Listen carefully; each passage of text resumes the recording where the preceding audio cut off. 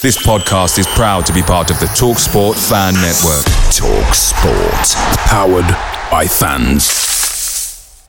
The TalkSport Fan Network is proudly supported by McDelivery, bringing you the food you love. McDelivery brings a top-tier lineup of food right to your door. No matter the result, you'll always be winning with McDelivery. Order now on the McDonald's app and you'll get rewards points delivered too. So that ordering today means some tasty rewards for tomorrow. Only via app at participating restaurants. 18 plus. Rewards registration required. Points only on menu items. Delivery fee and terms apply. See mcdonalds.com.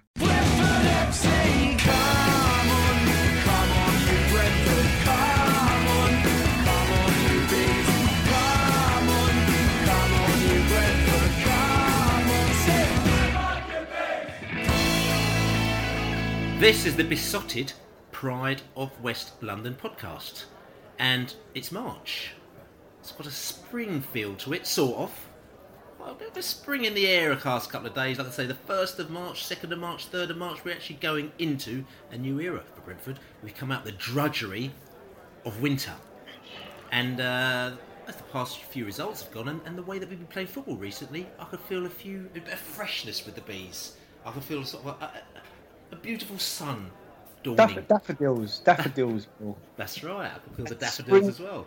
Spring bunnies. We're heading our way to the Easter bunnies as well. But my name's Billy Grant, and I'm back in the virtual joint yet again. You know, it's funny. Sometimes you go to places you haven't been to them for years. The next minute you seem to go to them every week, and this has been about the 3rd or 4th time we've been in the virtual joint, Boozer, in the last month or so, and it feels quite good. You know, I've decided to abandon the ales. No pride for me today, and I'm on the red wine because I'm feeling a little bit more sophisticated, especially after the victory we had on Saturday. 2-2, it felt like a bit of a loss because Rotherham were there for the taking, but in the final minute, hotter in the last minute, and then hotter in the last minute to ensure victory for the Bees as we clawed a victory from the jaws of a draw with 2 goals in added time. Just got to say, apologies for last week. I know lots of people have contacted us because they're not very happy. There was meant to be a podcast and we struggled. We struggled on Tuesday, we struggled on Wednesday, we struggled Wednesday night, we struggled to get people together on Thursday. We just absolutely struggled. So this is actually our first proper podcast since the B Team podcast we did a few weeks ago, which you could check out. Lots and lots of great feedback on that. We actually did a little bit of, not expose, but we did a little bit of background into the B Team, speaking to Dean Smith, Rob Rowan and Kev O'Connor. So check that out, audioboom.com/channel/besotted, or go to the Besotted website and check that out. It's really, really very, very interesting. And since that documentary, Justin Shibu, who's one of the people that was very, very highly rated, has made his league debut. I want to emphasise that he made his cup debut against Exeter. Anyway, enough of the chit-chat. I'm Billy Grant, like I said, in the virtual joint, and I'm here with Mr. Lane, Dave Laney. How are you? Yeah, I'm good, mate. Yeah, have we fallen below our Ofsted service level agreement by missing out on the podcast last week? Have we reneged on any contracts? There are a few. Our lawyers are talking about that. We're not really allowed to talk about it on air at the moment now, yes. But between you and me, because no one else is listening, well, actually quite a few people are listening, yes, we're in a bit of trouble. Oh, okay. Well, I better have some more of this rosé then. Yeah, I've had a good week so far. Actually, we will talk about Wonder Kid in a little bit. But last night was a good evening, a positive evening. To follow on from Saturday's positive result, as you said, you know, we got to the last minute and we thought we'd chuck the game away, but Jota came up with a couple of brilliant moments of magic, and I think everyone. Well, if you watch the Besotted video, the post-match video, you'll see the jubilation on the faces of the fans in the ground as they left. So it was like, you know, a really, really brilliant last 15-20 minutes. So I think, as you said as well, you know, it sums up how the team have been playing and that kind of roller coaster of the last few weeks since the Chelsea game. So we're going to be in for a really exciting final couple of months to the season, I think. Yes, indeed, and also it's a bit weird because we've been doing a bit of travelling the past few days as well. Ironically, you seem to be in the same town that I was in, but before you were up in Shrewsbury, and let everyone know it's not called Shrewsbury; it's actually called Shrewsbury. Yesterday, and I was actually there on Sunday, and Monday. I was up in Shrewsbury taking my son back to school, and you were up there on Tuesday in Shrewsbury before coming down to drive down to the Wonder Kids. And I thought that was a bit of a coincidence, wasn't it? Tuesday in Shrewsbury. It's almost poetic, Bill. Yeah. We do seem to follow each other around, but you're stalking me. Stalking, yeah. But there were posters up of you, like wanted posters up. I noticed on a few lampposts. Yes. So Stalker. Head note. That's right. If anyone actually does go to Shrewsbury, actually there's a wicked, really, really good bar called Blind Tiger. Go to Blind Tiger, it's absolutely fantastic. Sort of evening bar, and it's quite cool, it's quite funky, and it's definitely worth a little tuck. I was supping a few ales in there at about midnight on Sunday night, and it was still open as well. Very good. But anyway, the Massey, he's back. How are you? Yeah, I'm good, buddy. I'm good. I'm fresh from Saturday. It was obviously quite an exciting end, but I had the pleasure of taking 15 under-8s to the game to try and convert as many of them from supporting Arsenal, Chelsea and Man United as possible to get them to go down to Brentford as the future generation, and they took part in like the penalty shootout, which they thoroughly enjoyed, and then they got to see Jota or Hotter grace the pitch for 90 minutes and come up with a couple of last minute winners. And it certainly set the tongues wagging amongst the parents as well. So hopefully we'll have a few more new Brentford fans down there week in, week out. So it's been a good week. That's good. But to be fair, let's be accurate about this. Hotter wasn't actually graced the pitch for 90 minutes. It was his usual 94 minutes because it's the 4 extra minutes where he scored the 2 goals, which is the important ones, wasn't it? Yeah, how silly of me. But I did warn them that whilst he's great to watch, he doesn't really come to life until the fourth official puts up his board with the numbers on, and it proved to be true. And my boy, who's got a season ticket as well, was telling all his mates that Jota was going to score in the last minute, and it was prophetic. It came true. That's good. It was unbelievable. So you're saying your son was pathetic, but not pathetic. Yeah, not pathetic. Yeah, bad dad. But so hopefully the future generation of bees are being built already. It's great. So and they loved it. Excellent. The Massey did the old Pied Piper trick there. So very, very good. But anyway, let's go back to Saturday. Very good game. Excellent game. As you know, we don't necessarily talk. Phil, have you not forgotten something? Oh yeah. Oh yeah. Sorry. This is very well rehearsed, this one. But as you can see, we've just managed to crowbar somebody else in from the West Country. He's from the West Country. He's from the West Country. The thing about it is that he just never comes onto our shows anymore, so we forget about him all the time. And I completely and utterly forgot that he was there because, well, he's out in the West Country. It's so far away. We actually had to get some sort of line with some sort of couple of cans in the end, put a bit of a string together and put it to the end of the computer, and it now works. The Liberal Nick, he's back. How you doing? Can you hear me? Is the Baylor twine working? Yeah? Just about. Oh, that's good. That's good. No, I'm good, Bill. All good in the West, in a very blowy West Country tonight. It sounds like I'm the only one who's actually been to see some football this week, apart from Saturday, because I went to see Plymouth play Notts County last night, and it was all you would have expected of a Division 1 game. But I tell you what, Plymouth have got a very decent stadium now, very nice new stadium. But it was an awful game, and by gum, let's hope we never ever have to watch Division 2 football again. It was terrible. And Plymouth, who are actually quite a good team, and they're second in the division, lost to Notts County, who are battling for their lives down the bottom of the division. So, all in all, it was not a good night for the locals, but a fascinating insight into hospitality at Division 2 club, which was good. Interesting. So that's interesting. So, like I said to you, you're taking. I mean, I know that you were going to go to Exeter a few weeks ago, but you ended up going to the Opera instead. I mean, I don't know if there's a sort of parallel between Exeter City and the Opera, or maybe you just kind of got lost on the way. But you actually made yourself down to Plymouth, and it's interesting because also you talked about the new stadium at Plymouth, or the stadium at Plymouth, which is very good. And we're going to be talking about the new stadium in a bit, but there's a bit of activity on the line on road front. We'll have a little discussion about that a little bit later. As for myself, like I said, like Lady, I was at the Wonder Kid film screening, which we'll talk about a little bit later. A film about a footballer coming out. And it was very good. Lots of people there, including a lot of the first team and stuff. Like I said, we'll talk about that later. But I almost wasn't there because I was actually on my way, packed my bag, and I was going up to Macclesfield. The first time I'd have been in Macclesfield since... remember that time when Brentford played, when we played Exeter? No, we played Chester. Chester it was. We played Chester, and Chester played at Macclesfield, I'm pretty sure it was. We did a load of free coaches up there, £1 coaches up there, and I think it might have even been a promotion season or something. I can't remember exactly. I drove up there anyway.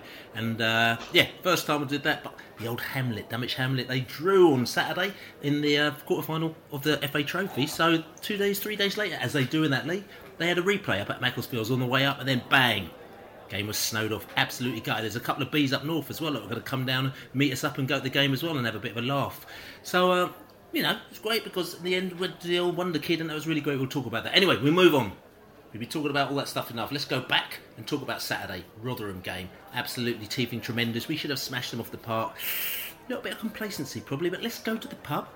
Let's listen to the characters to hear what they said after the game. Absolutely incredible. What an exciting finish. And big respect to Rotherham. Bottom of the league, didn't give up, but the mighty bees came through in the end. But at the end of the day, it's all about the magician, Hotter. Hat-trick, real talent. Welcome back. Made hard work, Bill. We really do make hard work of putting poor teams away. But when you got King Hotter to come off, to turn the magic into goals, we've always got a chance. We've got goals in this side. The trouble is, we give too many silly ones away. No, I thought we weren't actually that great from the moment we scored the goal to them getting their second. We kind of played off them a bit. And I think, once we went 2-2, we just thought, oh, sod this. We're not going to lose to Rotherham. And Canos was brilliant. We've got to start with Canos. And I thought Canos was brilliant when he came on. Really, turned the game. And I think we just looked a lot better. And Hotter, absolutely magnificent. Hat-trick. Brilliant. I must admit, Shibu coming on changed the game. They suddenly had a target man. That's how I saw it. Because within a minute of him coming on, we scored. It was like they just... I like Sawyers, but I'm not sure what was going on today. But Shibu coming on, maybe he should have come on earlier. Good to see the young lad on today, Shibu. And he done well to win us the penalty. He made himself busy, give us a focus. And fantastic to see Yotta tuck the penalty away. I was getting a bit nervous there. It was a pretty poor performance, I thought. Rotherham were one of the worst teams we've seen down here this season, and we seem to sort of react to that. It's strange. I can't put my finger on the problem, but we seem to get drawn down to the level of teams like Rotherham.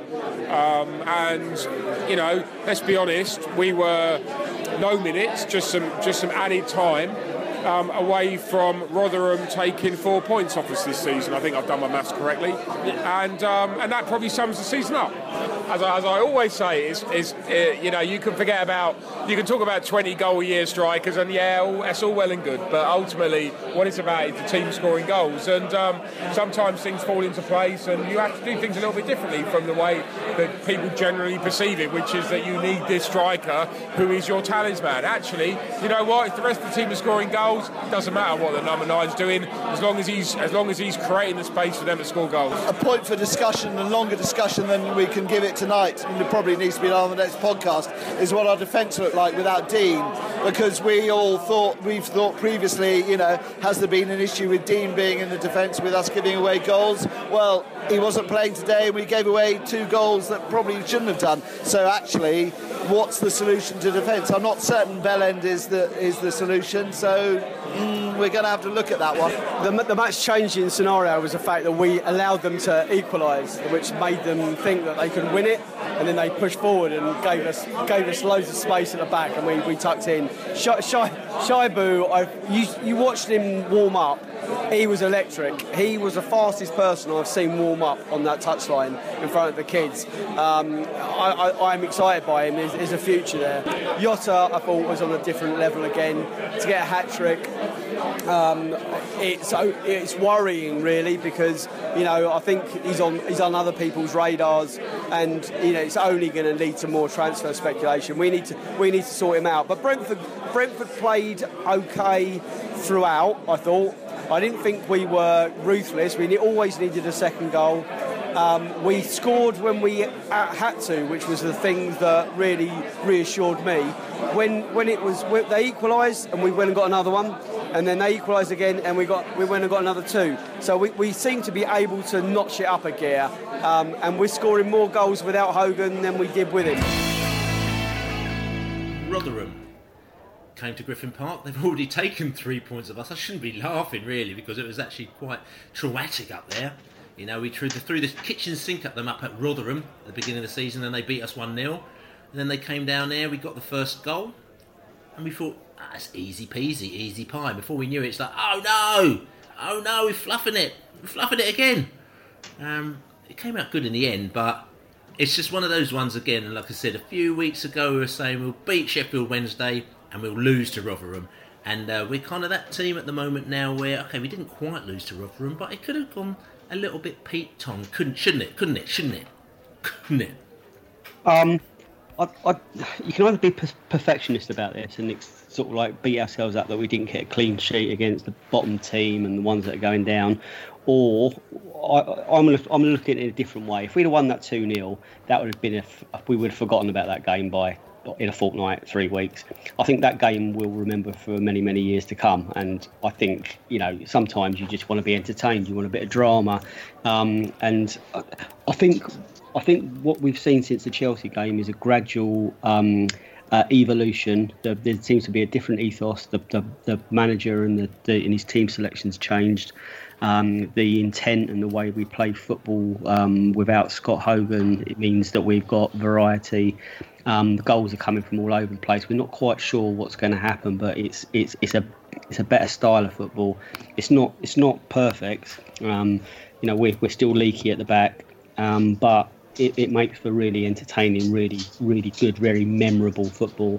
And I think for the rest of this season, let's enjoy it. Let's not kind of expect perfection. Let's try and win by going all out attacking. But let's not be surprised if we leak a few. But I think we're going to learn a lot about our squad. I think we're going to learn a lot about next season in the next couple of months. So as much as it was a bit sort of like, we should have wiped Rotherham, we should have wiped the floor with them. As I said, it makes for a memorable game. Nick, it was the epitome of the season for me, actually. As I said on the post-match podcast, I thought we were a bit complacent coming into the game. We as supporters in the pub beforehand, I think most of us were thinking this is going to be a fairly comfortable victory for us, and possibly that seeped through into the team as well. It was the normal style in Brentford's season. We got caught out by balls at the back, defensive errors.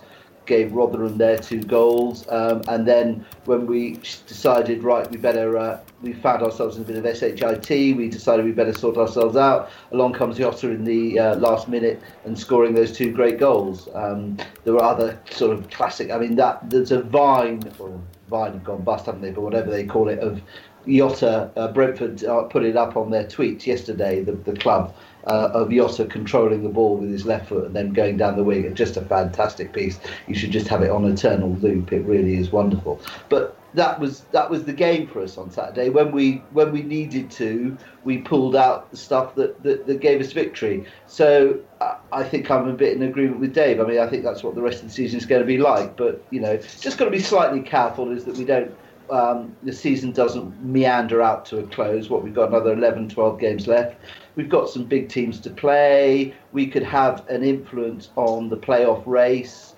So let's pull our finger out and go out, as Dave said, with some exciting play and possibly introducing a few exciting new players into the team too. The Massey. Yeah, I think the one thing is for sure, I'm certainly enjoying the football in the last few weeks that I had, throughout the whole of the season. I think it's just it's a really interesting dynamic how the the formation's changed, and we saw it against Villa when Hogan was out the side and Smith was forced to play, well, not forced to play, but decided to play with wingers. But the key thing for me has been how Yanaris has been freed up to burst through the middle, and I really enjoyed seeing that on Saturday. And again, he scored a crucial goal. It was 1-1, and he put us back in front. And I've enjoyed seeing that him sort of freed up, because I kind of remember sort of Jonathan Douglas trying to do that, or did it quite well when we got to the playoffs in the first season back in the Championship. How he would extend his runs into the box, and I think Yanaris hasn't really been able to do that when Hogan was in the side, and I'm enjoying seeing that freed up. My only caveat to it is I don't think you win anything by going all out. Just we might concede 4, but we'll make sure we score 5. And I think in the long term, you don't win things that way. I think we need to be more responsible defensively, and I'm not sure we're going to be able to do that this season, because I think Smith is still going to be searching for that defensive, that holding midfielder. But if he can free up Yanaris to play that sort of box-to-box midfielder and get him in, I really enjoyed seeing Kirschbaumer on Saturday. I think he proved he is good enough for this level, and I think he can be a youthful member of this squad, even if he's not going to start 46 games a season. And Josefsson, he started again after being sort of rested, and showed that there is definitely some talent there, and we should hopefully be looking to get him on an extended contract next season. So there was plenty of positives, but I would urge caution over this sort of approach of concede 4 but we'll score 5. We need to get that right, for me. I think maybe that's kind of a bit of a result of kind of just the way that our team, the team is set up at the moment now, and a month ago we were kind of scoring 0 and conceding 0, or scoring 0 and conceding 1. So, there's a bit of a kind of turnaround there. And, at the end of the day, like I said, we talk about this sort of week in and week out, saying at the end of the day, I'll be honest with you, I'm sort of kind of happier watching that. I was, happier, even though I don't like losing, but we lost 4-2 against Preston. But, we've looked at what's our last 6 games we played. We played 6 games since that Chelsea drudgery. And every single one of those games has been exciting. Every single one. Yeah. Whichever way, we win or lose. We got the Readings, we got the the Brightons, we got the Villas, we got the the Wednesdays. All of them have been exciting. And also interestingly, we scored 17 goals. So since that game, so when Hogan's left, we scored 17 goals. Okay, admittedly we've let in 13. Okay, is it the way that we're playing? I mean, the fact is that if we tighten up at the back, will that stop us scoring? Will it be playing in a different way? Will that stop us scoring? Or have we solved, for now, doesn't mean that we're not going to get a striker, our goal scoring problem that we had before by putting in the wingers and playing a particular way? And is it just a case that we need to tighten up at the back, or if we tighten up, does that mean that we might actually change the way we play and actually score less goals? Laney? Can Smithy do Can he do much more at the back? I know he's changed the system a bit, but isn't it now just for the players to stop making mistakes? I'm not defending Smith like just for the hell of it, but the defenders are kind of pretty experienced now, apart from Tom Field, who you can argue that he looked tired in the last couple of fixtures he played, and they've rested him, and Rico Henry's come in now. But the centre backs, that's where these long balls over the top are catching us out. Isn't it just for them now to learn how to defend that? Because I'm not quite sure what else we can do. No, I would make you right on that, actually, Dave. If you watch the games you played since, there's been individual errors, and there's also been errors as a defensive unit, which I don't really see too much as Smith's fault, and I think he's picking the best side for what he's got at the moment. So I would agree with that. And as you said, Billy, I'd much prefer to see this type of football than what we were seeing after Chelsea. I think many of us came away and said, I don't mind losing 4-0 to the team at the top of the Premier League, but I want to see our team have a go, and that's what we're seeing. And if we can cut out the individual errors, then maybe that's the formula. But also, 1 or 2 extras coming in will help. But I think Smith's doing what he can with the players he's got. Yeah, I mean, it's slightly ironic that we're talking about the defence, because we thought the defence was the one core of the team that had been sorted about. So it seems to be that, you know, we sort out what we're going to do in attack, and, you know, that possibly happened more by luck than by judgment. The midfield has evolved as the season has gone on. Again, you know, chopping and changing seemed to have come across the right formation. But the defence was always our security blanket. It was always there, and there were the odd one or two mistakes. But now it seems to have regressed a bit. And sadly, I think it's interesting how off the pace Bellend was on Saturday. I thought he had a poorish game, it has to be said, and I think, you know, Harley Dean won't be back, will he, this Saturday, because I think he's still missing another game. But I think Harley must have been smiling a bit with the performance, because he'll be back in the team. So yeah, a bit of training ground this week. Hopefully there was a bit of work on the defensive systems, because we seem to have sorted out the midfield and the attack. It now goes back to the defence. It's funny how it all goes in circles. It's interesting because on Saturday you saw something that we saw, or I saw on Tuesday night up at Sheffield, where we didn't get a chance, unfortunately, to talk about the Sheffield game because we struggled last week with our podcast, Post-Race podcast. But Sheffield was very good. It was a bit of the Alamo at the back end, where Sheffield did really hit us hard, but we defended like absolute lions in that game. It was really, really good. So interesting, even though we did let in a goal quite late on, the defensive display at Sheffield was very, very good indeed.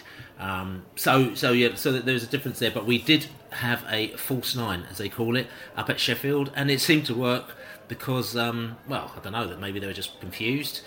We had two defenders that scored goals up there, and they thought, hold on, let's mark that striker. Oh no, the defenders have scored, so that really confused them. And then we tried the false nine down here, which is Romain Sawyers up front at number 9. It's interesting because, you know, we're struggling at that position. We've had a striker we've sold, and then our other two strikers are injured. So he's been put in that position. To be honest with you, you can see that he doesn't really want to play in that position, but he's doing it because he has to. But it's not his natural role at all. He did all right up at Sheffield, but he did get a fair amount of abuse at home, didn't he? He's been dubbed, hasn't he, the falsest number 9 ever. You know, there are false number 9s, but he's really false. He doesn't look like a striker at all, does he? It's an odd one. I would have preferred to see Canos there, absolutely, and I think that's what should happen at Ipswich. I don't want to see Sawyers on the pitch just to get him on the pitch. I think we've got more effective stand-in strikers than him. It was interesting to see. He looked relieved when he was dropped back into the middle. He doesn't want to be there, and I don't want to see players playing in positions they just don't want to be. We've got players that do want to play in those positions and are chomping at the bit for it. So give them the opportunity. We're not going up. We're not going down. Let's not play Romain Sawyers in a striking role just to get him on the pitch. I'd rather see a kid. And talking about kids, the Shaibu.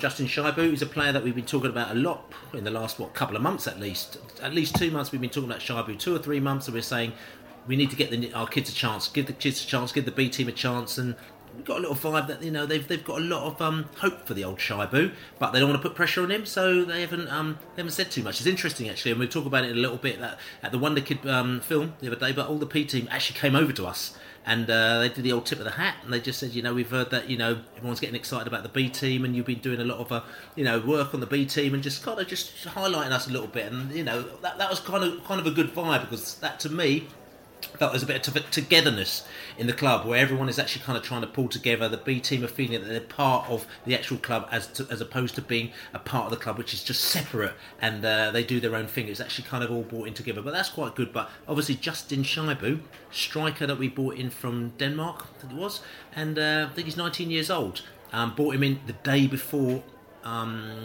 Exeter, I remember rightly, because we brought him in the day before Exeter. He signed, and next minute he came on. Our team was actually on tour in Denmark, but all of a sudden he came on against Exeter in Exeter, so they obviously thought, let's get this Shaibu and let's just give him a debut straight away. So he got his debut quite early in the League Cup. Unfortunately, we lost that game.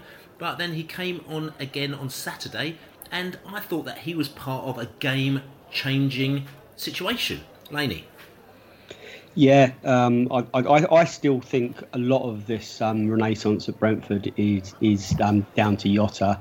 I think, you know, we've spoken about this Jota in the past.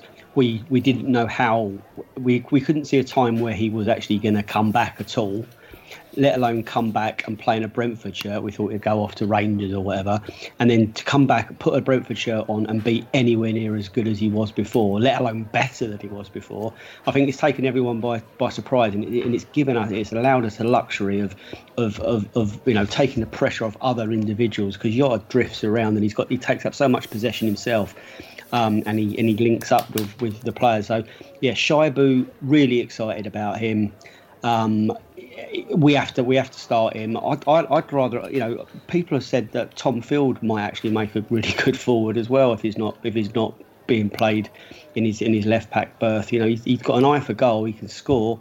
He's got pace. You know, even that is an option. I'm nothing against Romain Sawyers at all. He's going to be a really good player for Brentford.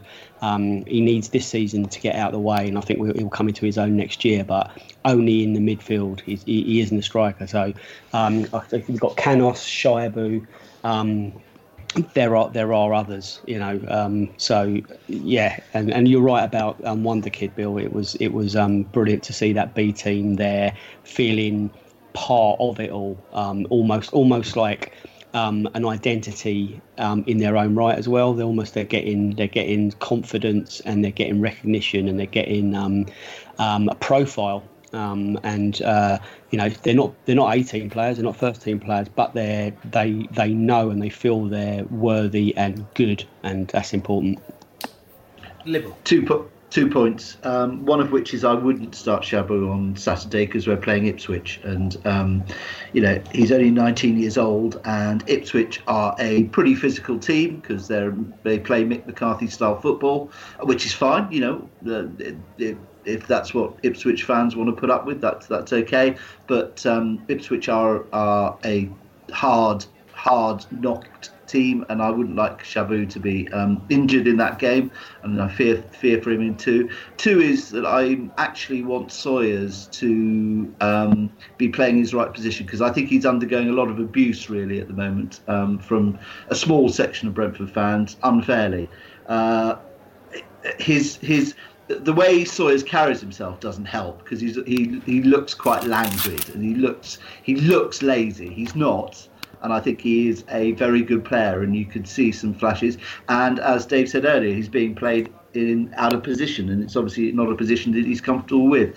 So Sawyer's back into his normal position, because I actually think that he is quite strong, and Shabu on the bench, Canos starting on Saturday. But Sawyers and Shabu are definitely two Bees players who, if we stick with them and use them correctly, will be with us for a long time, and will, in the same way as Jota, who is not the Messiah, but will be remembered. I reckon that we could be looking forward at remembering Sawyers and Shabu for a while.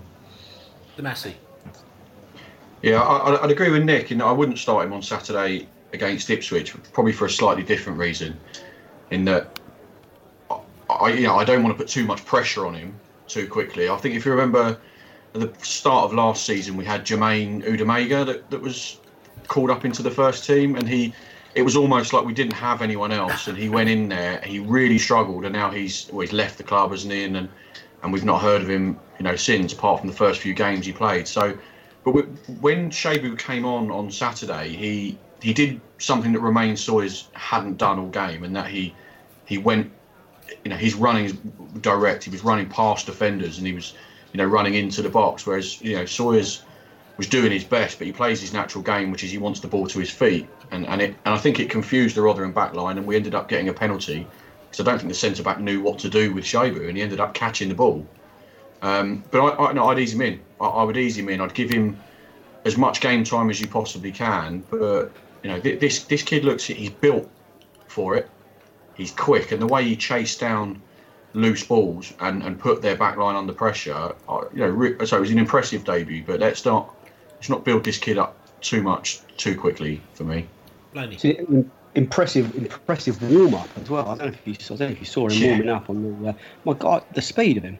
You know, I don't. You know, I often watch them warming up because it's sometimes more entertaining than what's going on the pitch. But the turn of speed from the corner flag past the kids back to the dugout, it was just ridiculously fast. And I would wager that he's the fastest player in the club by a country mile at the moment. Rico Henry might have something to say about that because he is rapid. I know, you noticed that on Saturday as well. Henry can run. Yeah, and talking about Henry again, saw him playing up at Sheffield Wednesday, which is good. But again, for a lot of fans, it was the first time that they'd actually seen Rico Henry play. And I've just, what were your vibes on him? Were you encouraged? Because obviously, and this is not taking anything away from Tom Field as well, who's a very good young player, very good young prospect. Obviously, Rico Henry was meant to be our first team player, but we bought him injured. We bought him broken because he was a bit cheaper.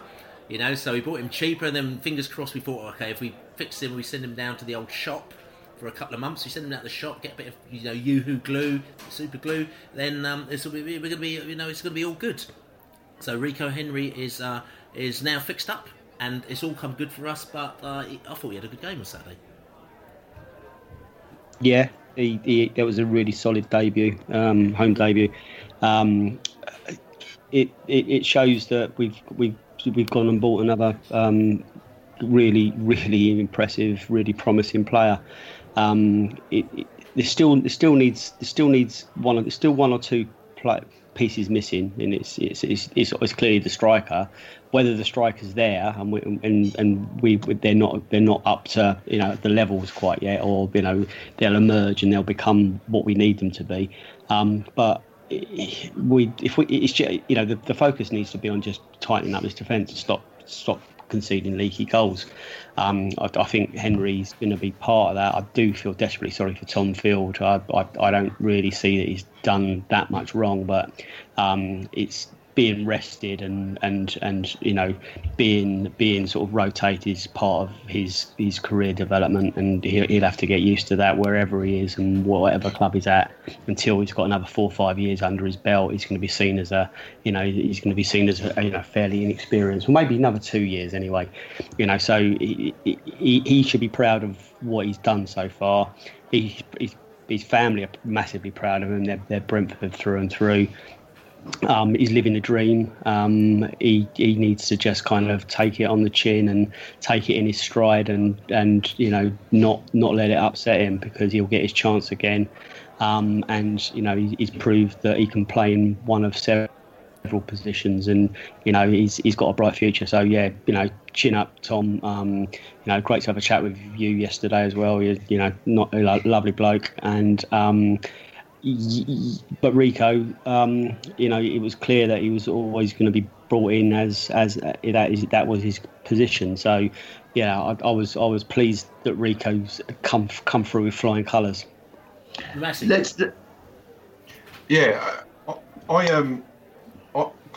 got to say, I don't really see what Field had done wrong to lose his spot in those two games, but I think there's potentially a place for both of them in that side. I know we've got Hotta, we've got Kanyos and Josephson, but they're both very talented footballers. Neither of them is an out defender, and that's all they can do. Both of those guys can go forward. They're quick. They like to attack the opposing fullback. So I think there's a place for them potentially, both of them in the same team. But if not, what a wonderful position to be in, to have two really talented young fullbacks battling it out. And but as far as debuts go, and home and away debuts, Rico Henry really impressed, considering he's been out so long as well. Liberal. Don't let's forget it's a squad game as well, and given the Championship, which will be next season as well, is the toughest league that there is in Europe, as they keep on saying, and hopefully next year we've got a real squad that can challenge for League Cup and FA Cup. So I think if we can hold on to all these people, we've got a really exciting time going forward. Indeed. And let's not get too sentimental. You know, we crying out for strength in depth and having 2 or 3 really good players in every single position. That's how you mount promotion challenge to the top flight. You know, I know we've not been used to it. We have one really crowd favourite in each position who we get really used to, and you know, if they become legends. That perhaps needs to change. Maybe we are just a little bit sentimental, and we hope that one player will emerge as a 10-season testimonial kind of candidate, but maybe that's not the way it's going to be. Okay, so good discussion. Rotherham, great result in the end, and it's going to set us nicely for the weekend, which we'll talk about a little bit later in this show. But onto that, like I said, Nick was talking about stadiums. He talked about Plymouth. I mean, I've been to all sorts of stadiums, new stadiums, old stadiums, rubbish stadiums, great stadiums. But it looks like Brentford may be moving forward with their new stadium. We've been heard there's been a bit of work, a bit of action on Lionel Road, and we're going to talk about that right now. So, everyone's been waiting. I remember it was 2000, the year. Okay, Uwe Rosler. Remember him? He was Brentford manager. Christ, it seems like an eon, ages ago, since Uwe Rosler was Brentford manager. But I remember when Uwe Rosler had resigned, the day that he resigned, we were down the town hall, and Brentford got the big thumbs up for building their new stadium. So it was a bit of a funny day. That it was like, hey, oh no, manager's resigned. But it seems like an absolute age, that. And when that thumbs up came, we thought, we'll be building a stadium next year, 2014 maybe, or maybe 2015. Well, it's come to 2017 and we haven't started building yet. But today there's a bit of news. Apparently they're putting a couple of hoardings up, and somebody's gone onto that site in Lionel Road and picked up a few cans of Pepsi, you know, a bit of rubbish, and they've thrown it from one pile to the next. So apparently that quantifies as the fact that we've actually started working. Somebody started to clear the site, apparently, started to pick up the rubbish, got a big black plastic bag, and they're clearing the rubbish away. So Lionel Road has started to happen. How fast it will actually happen, we don't know, but it started. It may be a couple of years, it may be 3 years, it may be 4 years, it may be 5 years. We've got no idea. Doesn't really matter though, because we're just going to talk about our new stadium, Lionel Road. Eventually it looks like we're going to be moving from Griffin Park, which is going to be a very, very sad moment, because everybody loves coming down to our ramshackled ground. Guys, Lionel Road, it looks like it's on. So it's a bit strange, isn't it? Yeah, it's going to happen now, isn't it? We've seen it with other clubs around the country that, you know, they get coverage, and you know the first bit of ground been dug and the bulldozers go in, and then it seems to happen fairly quickly. So I don't think it's obviously not going to happen overnight, but it's the beginning of the end, Bill. It's the beginning of the end. That's a really negative. That is so negative. Just because you beat the Plymouth, mate. If those of us who went to Plymouth and saw Brentford play down there will remember that it was a pretty ramshackle stadium. It's now a all-seater. Same stadium. It's all-seater. They've done very sensible things. It's not too far out of town. There are reasonable transport links. Parking's not too bad as well for people. That you can walk to a couple of decent pubs. And most importantly, I was there last night, and actually I was being part of corporate hospitality. And I should think Plymouth made more in the corporate hospitality last night on last night's game against the bottom of the Division 2 team, Notts County, than Brentford probably make from 4 home games. Simply because the facilities are there, and that is what's going to be a game changer for us, is having facilities, having the corporate style. As long as we don't lose the atmosphere at Griffin Park and the friendliness, it'll be okay. We've got to keep on battling for the safe standing. So, Mr. Benham, if you're listening to this one, don't forget we want safe standing at Lionel Road.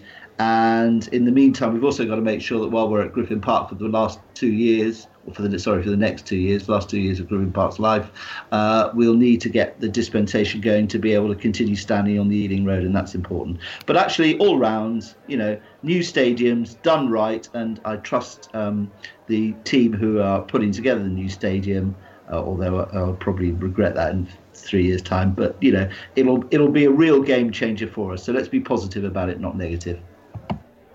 The Massey. Yeah, I think to steal a phrase from Gary Lineker this week, I think it's going to be gut-wrenchingly sad when we do go, but it's so needed. It is so needed. So I think we need to just absolutely enjoy the next couple of years at Griffin Park, and I'm pretty confident that the league are going to give that dispensation, because it would be cruel to take that terrace away from us for the next 2 years before the move. But I think we really need to just focus on enjoying the last couple of years at Griffin Park, and no matter how run down it is, and the toilet's not working, and we haven't mentioned that, have we? The toilet's stopping working during the game on Saturday. They're the kind of things that make Griffin Park what it is. It's great. You're not going to get that at the new stadium, are you? You never know. Well, no. Maybe we could request it that at least once a game the toilets clog up. But no, we just need to enjoy the next 2 years and enjoy the progress that this club's making. It's needed, it's inevitable, and I think it's going to be great. But we're going to miss her. Yeah. And if people vomit, it's easier. It's easier when terracing's around rather than seating as well. So that's another factor to take into consideration. Yeah. I mean, the thing is, and I know that we mentioned it before. We mention it all the time. And obviously, it's down to the stadium. The fact is that we've been to so many stadiums around the country. There's some all right ones and there's some terrible ones. I think that the safe standing experiment is happening in Celtic at the moment now, and apparently it works really well. It's really funny because you read all these people that go, oh my god, I went to Celtic and I stood, like these sort of kind of like MPs and these sort of kind of senior people, they go there, and I stood, and it's so fantastic. And you sort of think, no, not be funny, just come down to Griffin Park, you can stand there every week. It's almost like some sort of experiment for them to go up to Celtic, and because it's great at Celtic, it means that it's like a stamp of approval, and it's almost like a little bit annoying that we could say we've been doing standing in our place since the year dot. So if you wanted to come down and actually experience what the atmosphere is like, how positive it is, just come down to our place. But if it is Celtic that is going to be the one that pushes the barriers forward, so be it. There are wheels in motion, as you know. I'm on the board of the FSF, and there are wheels in motion for the safe standing. It's all got to be a little bit tippy-toey because obviously we've just come out of the Hillsborough situation. We've just had the verdicts on the positive side, so that has helped to change things to a certain extent with people who have suffered very badly for Hillsborough, but it's also a very sensitive subject, so we have to be sensitive about the issue of standing. But in general, there is a lot more positivity about it, but it's out of our hands. It's in the hands of the lawmakers, so there's a lot of pressure being put onto people for that. But for us, it's important because we're moving to a new stadium, and we know that could be the difference between being a stadium where people go, yes, we need to be there, and being a stadium which is just like any other stadium. And also the other thing that I would say to you is that there's been some designs of the stadium, but we actually still don't really know what that stadium is going to be like, what it's all about, what's going to be in it, what's going to be not in it. We've seen these things, but it's still not necessarily been set in stone. So we need to still be on the ball on this, and I think all the fans need to be on the ball on this, because we need to make sure that we don't go into a stadium that we don't like, that we're not feeling. We need to make sure that stadium is the stadium that we want, which is going to feel right and look right, and have a really, really good vibe. And I'm not necessarily having a stadium with 40 or 50,000, which our original stadium was meant to, because I just think that we had 4,000 people 4 or 5 years ago, so we have to grow at a rate of knots to try and even build it to 20,000. We need to have something that just works for us, and we can have a stadium that will be good enough for as many fans as we want it to be. If we go from 4,000 to 15,000 home fans in the space of sort of 5, 6, 7 years, regular home fans, that's a good amount of people. Then you put away fans into the mix, and a few of the Fulham people, a few of the older of the people that come, sort of, the tourists, a few of them, you throw them in somewhere in the pot. But the point is that we don't want our club to rely on the football tourism. We need to actually have a stadium which is full of fans who are really into Brentford, and that is the key. We need to build our fan base properly and have a stadium that works for it, Laney. Yeah, it's all, it sounds a bit technical, but it's about build spec as well. I'd rather have a smaller stadium that was better quality than a bigger stadium that was just kind of Meccano. My biggest fear is that it's going to be just concrete and it's going to be a little bit cheap, just a few quid. I think it's important it isn't. You walk around the concourse. It is concrete at the Emirates, but you see what they've done. They've spent a lot of time and a lot of effort in getting murals and pictures and that kind of side. We just need to be confident that that's what's going to happen. You go to the Bescot, you go to the new Gay Meadow in Shrewsbury. We mentioned Shrewsbury this week. We did, actually, and my brother's actually just walked in as well, and he's literally about 10 minutes ago come back from Shrewsbury as well. So everyone's going to Shrewsbury in the last couple of days. This week's podcast is sponsored by the Shrewsbury Tourist Board. Go to Shrewsbury. I'm yet to be assured that Lionel Road is going to be what I want it to be. I think it's going to be quirky because it's going to be an odd shape. I think it's going to be new, so it's going to be all right for a few years, but it needs to be of a quality so it doesn't sort of age within half a decade, because we don't want to be doing this again in 20 or 30 years time. We need to be moving once to somewhere that can be expanded, but somewhere we're actually proud of. Other people talk about it, like the way they talk about Rotherham's ground still. Rotherham's ground isn't that great, but it's one of the better ones of that size, and I'm not convinced that we're going to get such as that. The Liberal. Yeah, I would agree with Dave about Rotherham ground. Having been to most of the modern grounds now, that Rotherham is definitely the New York Stadium is definitely one I've said in the past that I'd like to see Brentford model a lot of features on. But I just go back to the point. We have got to have this stadium to raise the money to have a team that can compete in the top half of the Championship and hopefully one day in the Premiership. And without the stadium, we'll be dead. So we've got to get on with it. I think the important thing is to work constructively with the powers that be. Brentford so far have got a good track record of consulting fans about what is and isn't required. Unless it's a badge, of course. Well, look, I'm talking about the stadium, let's hope that they continue in the same vein and bring us on board and make sure that what the fans want is what happens in the new stadium, because that's the crucial thing. If there's any sort of argument at the start about, we told you we wanted this and you didn't do it, you've just gone ahead and done something without consulting us, then you're already fighting on a sticky wicket in trying to build the fan base and make sure that everybody is fully on board with the exciting venture. So, to the whole team that building the new stadium, I'd say don't forget us fans and make sure you're consulting us even about, what colour paper to put in the loos. The Messi. Yeah, I just hope it doesn't become a soulless bowl. I've been to some of the modern stadiums, it can feel a bit like that. I mean, having been to Wembley quite a few times, I mean, I know others won't necessarily agree, but I find Wembley to be completely soulless in many respects, and I just want to make sure that the new ground has the fans at its absolute core, because if I'm honest, I don't really care about whether it's got fancy gourmet burgers in the concourse on the outside or whether it's got perfect facilities. I just want to make sure that when we get in the ground, those 90 minutes or 90 plus minutes, it's packed full of atmosphere, and you have to have the fans at the very, very core of that. I know the club's got to make money, and absolutely the more people through the door, the better.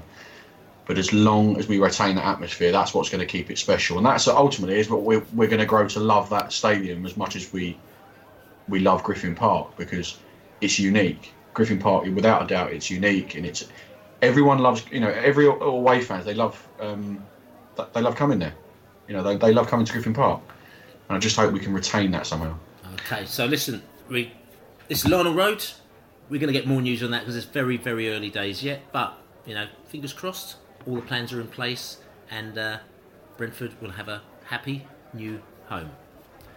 We're going to go and talk about other teams in our league, or other teams in the football league actually, because there's a few things going on with a couple of teams in our league, and we just thought we'll just discuss that now. So this week we found a couple of bits of news actually. One of them was just slightly distressing, and one of them was slightly interesting. The first one that was quite distressing, today we found out that Orient, the team who we were neck and neck with getting that second promotion place from Division 1 a few years ago. Remember the old banter between us and them, mind the gap, they were absolutely giving us loads of grief, but then we hit them back with the old Slade Cup, and you celebrated like you won the cup, and it was good banter between us and them. I mean, they didn't take it too well, but we had a right old laugh because we went up and stuff, so that was really good. But then Orient, surprisingly, 2-0 up in the playoffs, and then they lost 3-2. Odubaju came to us after that. Then, ridiculously, they just kind of slipped and they just kind of went downhill from there. They got relegated, they went down to Division 2. Now they look like they're going to possibly, unless they actually pull it out the woodwork, which I don't think they're going to do now after today's news, look like they're going to be relegated to the conference, which I think is absolutely gobsmacking, because I would never have thought that Orient team, who was flying high in that league that season, will be in the conference a couple of years later. But just goes to show you how football changes. And Orient today basically received a winding up order. The tax office, obviously there's a load of tax bills that have been paid, and looks like they're going to be wound up, so Orient are going to go into liquidation, which probably means they're going to lose a load of more points, which means they're going to end up being at the bottom of that league, and they're going to get relegated at the end of the season. This is not great news for football, is it? Because Orient fans, you couldn't love them or hate them or anything like that, but they didn't choose the person who came in and said he's going to do all these things for their club, and he's actually kind of sort of like basically sold them a bad one there, isn't he? What's happened this last few weeks shows that I didn't really hate Orient as much as I thought I did, because when we pipped them to promotion and they failed in the playoffs, after the way that their fans had been with us, I kind of sniggered, and when they got relegated the next year, I kind of sniggered, and then I've wanted them to not do well because out of a petty, irrational, childish hatred of mine. But now I'm thinking, actually, now lads, can you stop being so shit now? Can you actually survive? Because I don't actually want to see you go down and go out of the league, because I actually like your ground and I like your fans, and I liked going there, and we had some good matches, and it was a good, healthy competition. And as Bill said, who would have thought? It proves I don't dislike them genuinely, because if it was QPR or Fulham in exactly the same position, I'd still be wanting to lose. So I want Orient to pull this one out of the bag, and I don't see it happening either, because it could very well be points deduction. The Liberal.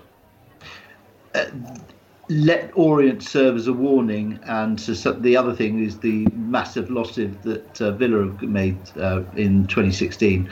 But particularly with Orient, let that be a warning to people who think that foreign owners are a good thing in British football, because there is some real questions to be asked of the Football League and the Football Association about how recent proprietors of Orient, after Barry Hearn sold it, got a fit and proper person's licence to run that club, because the current owners have run that club into the ground. Yeah, they've had problems. West Ham moving to the Olympic Stadium literally right on their doorstep didn't help, but at the same time, the foreign speculators, because that's what they are, have come in when they haven't been able to achieve instant success, have just sort of withdrawn all the funding from the club and got it into the position that it is now. And I think it's quite interesting to see it. There's a sort of the Orient fans are getting themselves together, and if the worst comes to the worst, they do get out of business. They're prepared to sort of start a fan club, like happened with Wimbledon and happened with FC Manchester. And we'll see some developments on that side, but it's a real bad mistake. And as I keep saying with foreign ownership, be careful what you wish for. What I'm going to flag up here, though, is that, to me, is it a foreign owner or is it the fact that it's just a bad owner? Because the fact is that there are many foreign owners that have come in and they've done good things within football clubs. And how do you vet it? Because the fact is that if somebody comes in, right, and they say they're going to spend a load of money on your football club, and this is the problem that you've got with this situation. You say you're going to spend a load of money on your football club and fans accept it. So you had Cardiff and somebody came in and said, I'm going to spend a load of money, got them up to the Prem. He said, I'm going to change your shirts. And there was a little bit of kind of protesting. There wasn't protesting to a certain extent, but they accepted it because they're up in the Prem and everything like that. When they start to do well, it started to hit them in the face and it all kicked off. But we've got this kind of really weird scenario, whereas in football fans accept if somebody's going to throw money into your club and actually change your club. So, if somebody says, I'm going to spend £100 million on your club in the next 2 years, fans go, oh, great, this is going to be brilliant for us. And where does the fine line? Do you sit down and say, actually, I'm not going to actually accept that because, for whatever reason, because this guy, if he'd come in and Orient had done really well, then everyone goes, what a brilliant owner, he knows exactly what he's doing. How do you know if an owner is good or an owner is bad? And it's not necessarily down to them being foreign. Sometimes it's down to them just being absolutely rubbish. That's Bill. The point I'm making is that the Football League's regulations for whoever takes over a club, and you're right to pick me up upon the foreign bit, and I was wrong on that point. The Football League's rules and regulations for who buys football clubs have to be much, much more carefully and much more stringent and much stronger, because at the moment they are getting caught out, and there is a track record building up of people coming in, buying up football clubs, and then running them into the ground. Okay, and then I'm just going to come back there because, again, I'm just being real devil's advocate on this because I was really thinking about this and again thinking about it because it got brought up on a FSF meeting last week, which that was the reason why, unfortunately, we weren't able to do this podcast last week. And I was just thinking about this, that what do you do? How do we stop this scenario? Because we have situations where clubs are badly run. These clubs are badly run, but they're picked up on afterwards. So you're talking about the Oystons you've got a number of examples. Like, you're talking about Hull, are they or aren't they? You're talking about Charlton, are they kind of badly run? Some people say actually they're not really badly run. The guy's tried to run a business in his way, and it hasn't gone to plan, and it hasn't gone with where the fact. So there's a lot of issues here. What I'm trying to say to you, I'm going to be facetious. If Matt Benham does what he does, and he puts £100 million into the club, and then all of a sudden it's like whatever methods that he has doesn't quite work, and all of a sudden we find ourselves not in the situation that we are now. We find ourselves bottom of the championship or even relegated to the next league. Does that mean that he is a bad owner and he's doing bad things for us? It's kind of like, where does this line lie? How do you actually work out who is doing bad for the club? You know what I'm saying? Or how can you work out? You can do afterwards, but how can you do it beforehand? Because some of these guys may have good intentions. I'm not saying this Italian guy has done. I've got no idea. But some of these guys might do, but they just may not be great business people. And so surely it's kind of in the arms of the football club or people who are actually kind of taking that money to actually kind of protect their interests, or there needs to be some sort of regulation put in place so that certain things happen. I don't know, but what I'm trying to say to you is I think it's very easy to say it after the event. But before the event, when somebody's coming in saying they're going to put a wheelbarrow of money in, it's quite difficult for you to judge. So, Massey, what do you think? Yeah, I mean, just quickly for me on it, there's too many clubs now facing these challenges. You look at the Venkies that bought Blackburn; they're on their knees, and you've mentioned some of the others, Charlton, Blackpool. We're seeing Orient go out of business. It can't be allowed to happen. And for me, the Football League and the FA, well, the FA in particular, have got egg on their faces, and they need to do something. And I think perhaps the only thing I could say that may protect it is that anyone wishing to buy a football club has to have a proportion of the board that have got experience in running football clubs, and that is a forced measure. Okay, The Venkies are a prime example. They knew nothing about it. Okay, I'm going to give you. I'm going to be devil's advocate here. And the thing about it is that, I mean, me and Laney were one of the first people to shoot a documentary at Charlton. We went out to Charlton. We shot a documentary on what was happening at Charlton before anybody else knew. We were the first people out there. We found the groups and we saw the very first 2% protest. We filmed that, so we know that. And we kind of back their protest from a fan's perspective. But we've looked into this very much, and this is listen, we understand, because the thing is that you don't want fans to get heartache. But I've been looking at, what Roland's been doing at Charlton, and the thing is that he's run football clubs before, so he does understand football, right? And the fact is that I personally don't think that he's actually kind of going in there and actually trying to rip the heart out of the club. I actually kind of think that he's trying to do a few things, and proper business person, all right. He might be doing it a bit rubbish, and he ain't doing it really well, but the thing is that he's kind of like, he said, I put my money in, and this is the way that I want to run the club. And it hasn't worked, and this is me personally speaking, just looking at it personally speaking, I'm not saying it's right. So it's really difficult. If you've got somebody that comes in and says, I'm thinking I want to invest, and I've got all these ideas, and their ideas don't quite work out, you can't really vet that beforehand. Do you understand what I'm saying? His scenario is slightly different from Oyston, who's gone inside there, rinsed money out of the club, taken loads of money out of the club, flipping, got them all the way down. Basically, he's almost asset stripping the club. That's a different scenario to other people. So how do you vet this up front? What about having majority fan ownership, 51% fan ownership, and then 49% owner, because maybe you protect the club slightly? I can't pretend to be an expert on it, but perhaps that's a way of protecting the club's best interest. So if something like Charlton happens, whereas he's got best intentions but it's not working, the fans can take back control. Okay, which is good, and that's what they do in Germany, which is a very, very interesting scenario, and it works there for the fans because they've got a bigger say in their club, and it's all coming down to fans having a say in their club. And it'll be interesting because obviously you'll see how the deals are done here, because if somebody be putting money into the club knowing then that the fans have got a big say in their club. So that'll be interesting to see the dynamic in the game. Laney? Yeah, I think that'll be a very progressive, very forward-thinking step. I can't see it happening. To say it can't before. Even if every club had a very experienced new owner with £100 million to spend, there's still always going to be someone who's going to be bottom of the bottom division. There's always going to be. It's just success and failure is all part of the game, and you can have the very best intentions and the very best experience, and for whatever reason it just doesn't work. But we do have to, obviously, this fit and proper test. We need to make sure that these owners are failing trying to succeed, not coming in and asset stripping. Okay, and just coming on the flip side, and Nick mentioned it earlier, and I think it's very interesting. Aston Villa, they've lost £85 million or something ridiculous in one season. Now, that is a lot of money to lose, and they're not doing very well. And it's just the nature of the game that they come from the Premier League, Laney? Villa are going to go bust if they carry on like as they are. I was with Aston Villa fan yesterday, Colin Abbott, who wrote my book, the big Aston Villa book of the 70s. He knows his history.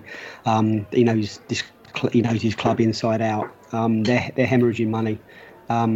That's with the Premiership money they had last year. They're spending on transfers. That they need to. Their ethos needs to change.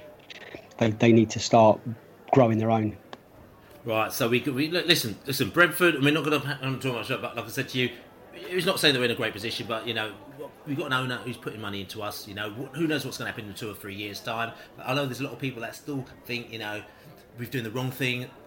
But you have to look around you sometimes and see what the other clubs are doing. Yes, there's a lot of money being spent, and there's a question mark asking what would happen if the owner turns around or things change. Yes, that is a big question mark, and I suppose it's always right for people to be asking those questions. But at this moment in time now, as the Orient fans have said, at least you've got somebody who's been looking after your best interest, because he's a Brentford fan, as opposed to somebody who's coming in, and they just feel absolutely and totally let down. And we hope that these guys actually get their club back and they actually kind of move back up the leagues. But anyway, we're going to talk about a few other bits and pieces in a minute, because we've got a few more things to talk about. So Tuesday night, myself and the Laney man, and a load of other Bees fans, and a load of players from Brentford, and a load of people from Brentford, and a load of other people went down to Sky TV. There was a special screening of a film called Wonder Kid. Wonder Kid is a film which is about the gay footballer that's come out, an England footballer that's come out, and it was gripping. It was interesting because we got invited down there. We didn't really know too much about the movie, but we knew about the concept and we thought it was really good. So we invited a load of our people down. We actually put a little note out to you guys a couple of weeks ago. The club invited a load of people down, and basically they said, come down, see this film, and let's just chat about this. So we went down last night, and it was a really good vibe, actually. We turned up and there's must have been about 25 Brentford players there. A lot of the first teamers there, the Bentley and Sawyers and Rico.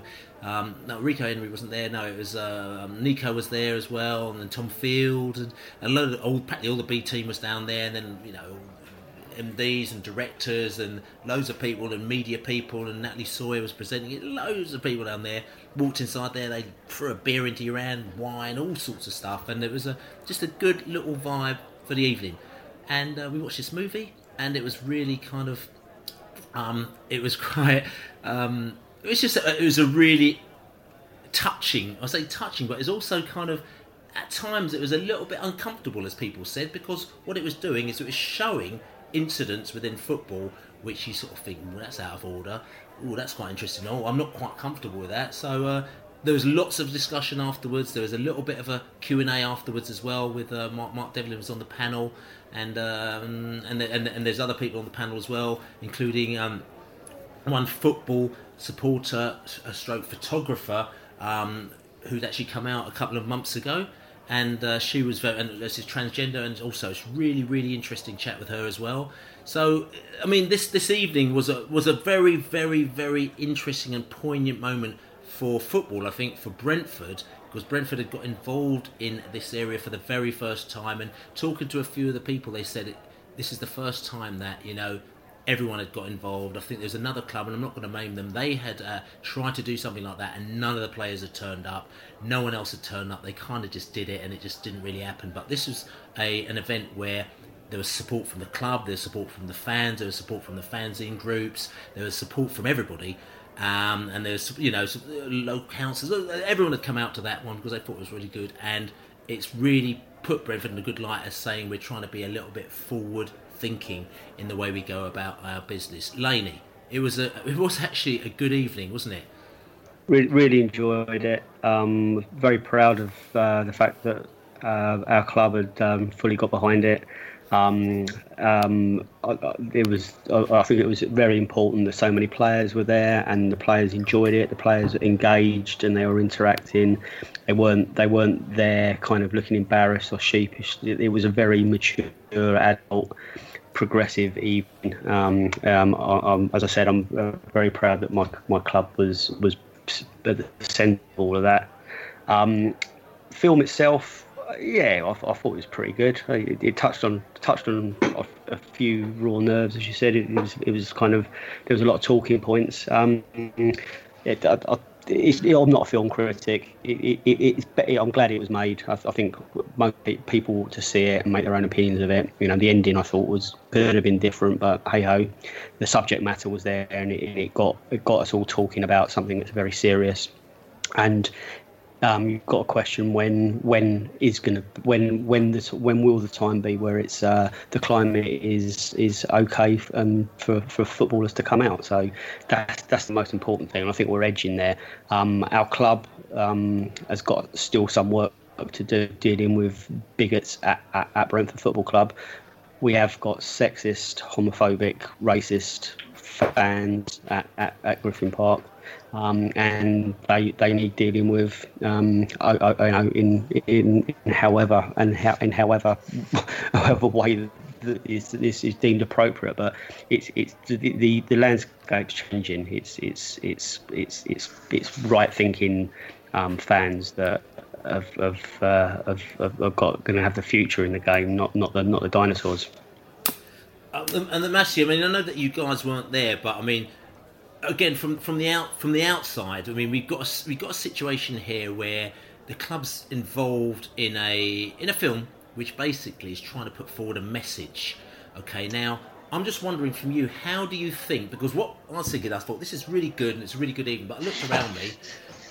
I thought this is preaching to the converted to a certain extent, because everyone inside that room is properly on board. Yeah. You're preaching to the converted, and obviously you put the word out to other people to come down and maybe kind of learn. And even some of the people there, to be quite honest with you, they actually kind of learned a lot of stuff. People who were inverted commas converted said, "Oh, I thought that was interesting. I never knew anything about that," because people were just expressing their views, giving their side of the story to a lot of things. So I thought that was very interesting, but preaching to the converted. But we also have a situation where you sort of talk to people who, at the end of the day, it's not that they're not interested, but it's just kind of like, it's an educational process. And a lot of these people sort of saying there, it is a real educational process. And it's not a case of just going out there wagging your fingers. I mean, I asked a question there, and I talked about the fact that I said that I used to get basically kicked around Griffin Park. I used to get my head kicked in at Griffin Park by racists in the 80s and early 90s, chased all over the place, and the club never helped me. The club did not. I mean, used to call them up, say, "Excuse me, Brentford, I'm getting a bit of a kick in there, and these people are doing this," and they was just like, "I'm sorry, but these people have played season tickets and can't do anything about it because we can't ban them because they've got money coming in the club." And that literally was the approach by Brentford at the time, which I felt let down. So I'm saying 30 years later, I can see a sort of slight parallel with people that I know who feel that they feel a little bit threatened by certain things and they want the club to help. And we did ask the question as to what the club is doing, trying to kind of alleviate the situation and make people feel comfortable. Everyone feel comfortable at football. They did answer to a certain extent, I'd say, but there's still a few questions I think to be asked there, because the problem is, what I find is that companies, when they get a bit of money, they're a little bit, they kind of sit on the fence as to kind of what position they will sit on because of the dosh that's coming in. And at the end of the day, listen, you can do what you want, but at the end of the day, for me, when I go to football, I like to have a laugh, and I think everyone should feel comfortable to go there. And if you don't feel comfortable with you going to football, then that's not right. So, I mean, Massey, I'm just wondering what your thoughts are. Well, the thing is, I don't know, maybe I can't really understand why there are these barriers in football. So maybe I'm not the right, but maybe we should be asking someone, who does think the other way. But I can't see why there is still these barriers in football. I wasn't there, and unfortunately I wasn't there last night. I'd love to have been. And yes, it may have been, preaching to a room full of people that are already on board, but you need to have these kind of events. You need to keep, we need to keep, the club needs to keep sending that message. But, you're right. I think the club can do more and should do more, but they're going the right way about it. And events like, the film that was made and events like took place yesterday are only going to enhance the game. And yes, we should be pushing for more, but I just find it difficult because I don't understand why there is still, I wouldn't have understood it 30 years ago as facing what you did, but to me it's just I work with a number of gay people and whatever, and it's just no issue.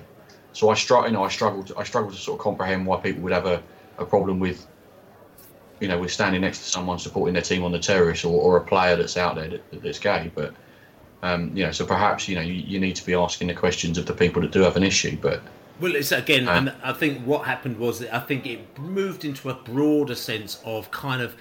I think it was more about hate, just not hate in general. It's kind of it's intolerance and hate, whatever, because racism, sexism, the Alan McCormack situation was brought up, which was quite interesting. You're talking about homophobia, you're talking about disability. It's interesting because a lot of people go, "Oh, that's all PC bullshit." You know what I'm saying? But it's like, because it's not, because you've got people in the world that are just, that's what they are. And at the end of the day, what makes you better than them? What makes them not better than you? And why can't they sit down and enjoy something?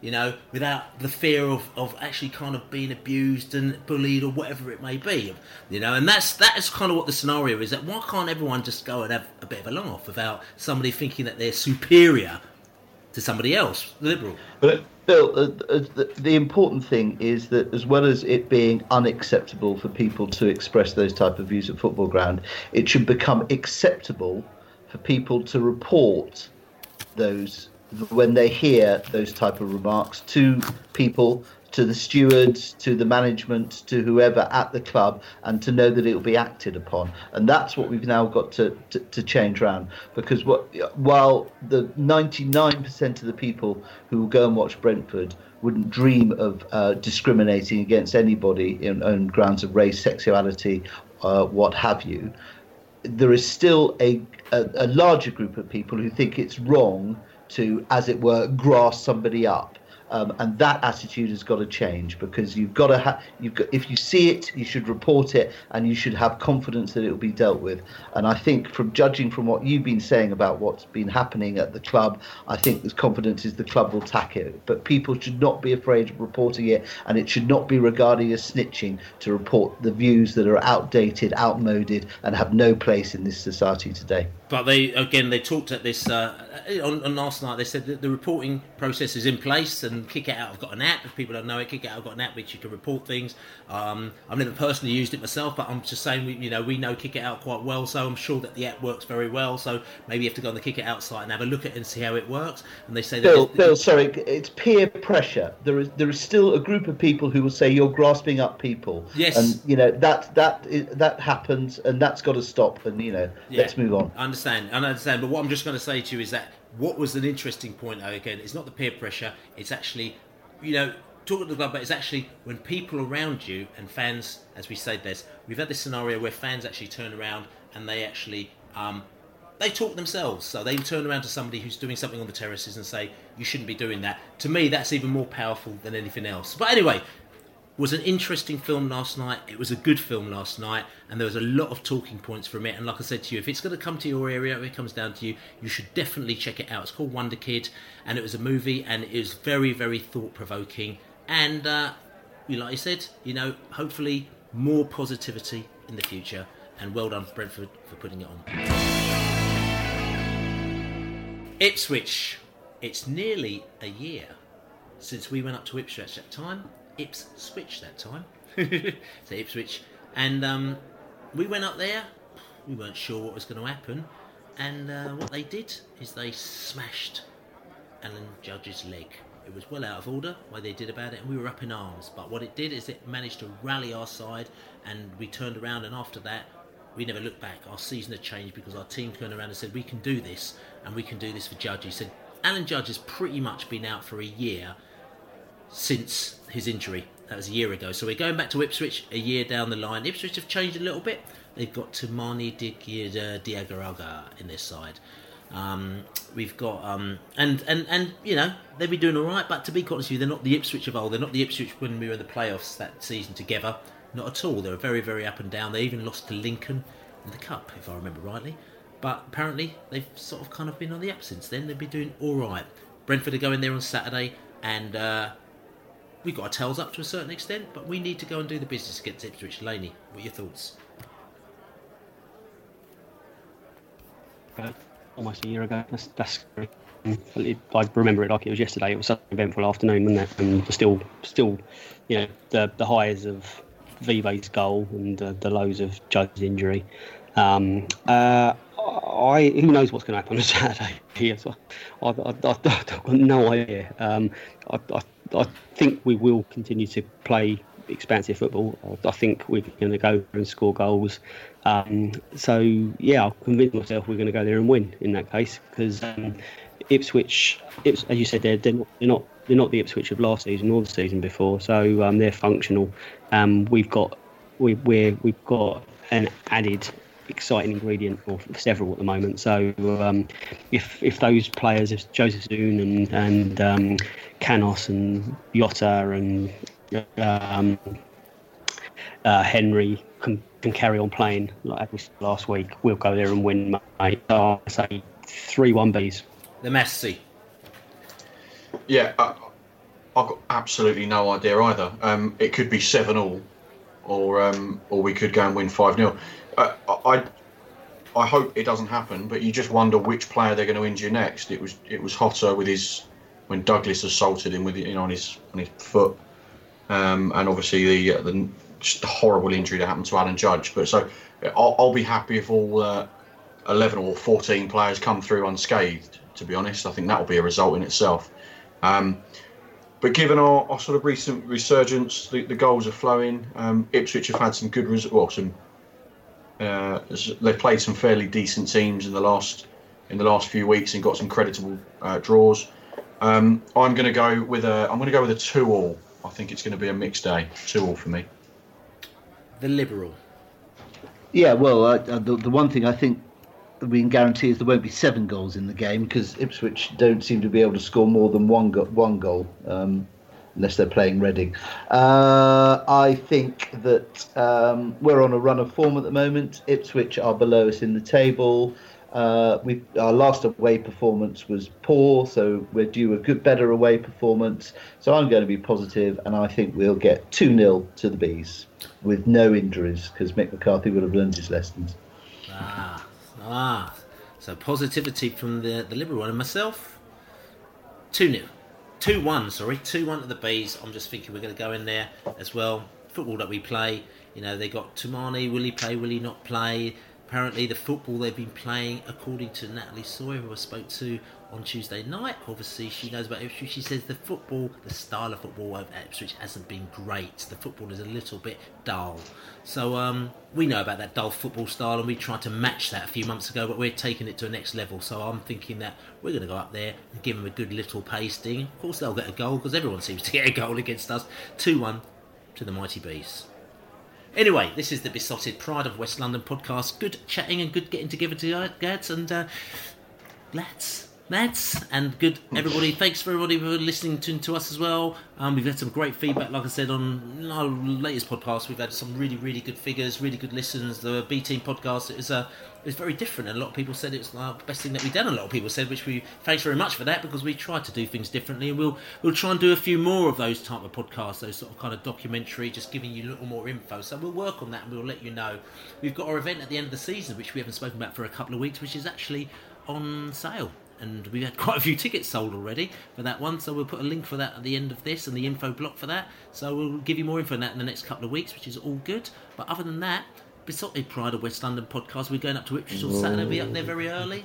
The Greyhound pub is the pub we're going to, but there's other places to go to by the docks, and there's another place, and I can't remember what this other pub's called. We might tweet it, or we might put a little message out on that one as well. But the Greyhound's a good little boozer. If you're up there, go up to that one. It's a really, really good little vibe up there, just up the top of the hill. But we're the Brentford fans. We're the best, and we're going to Saturday, and it's great to be, as we say together. Come on, you bees! Come on, you bees! Come on. Come on, you bees.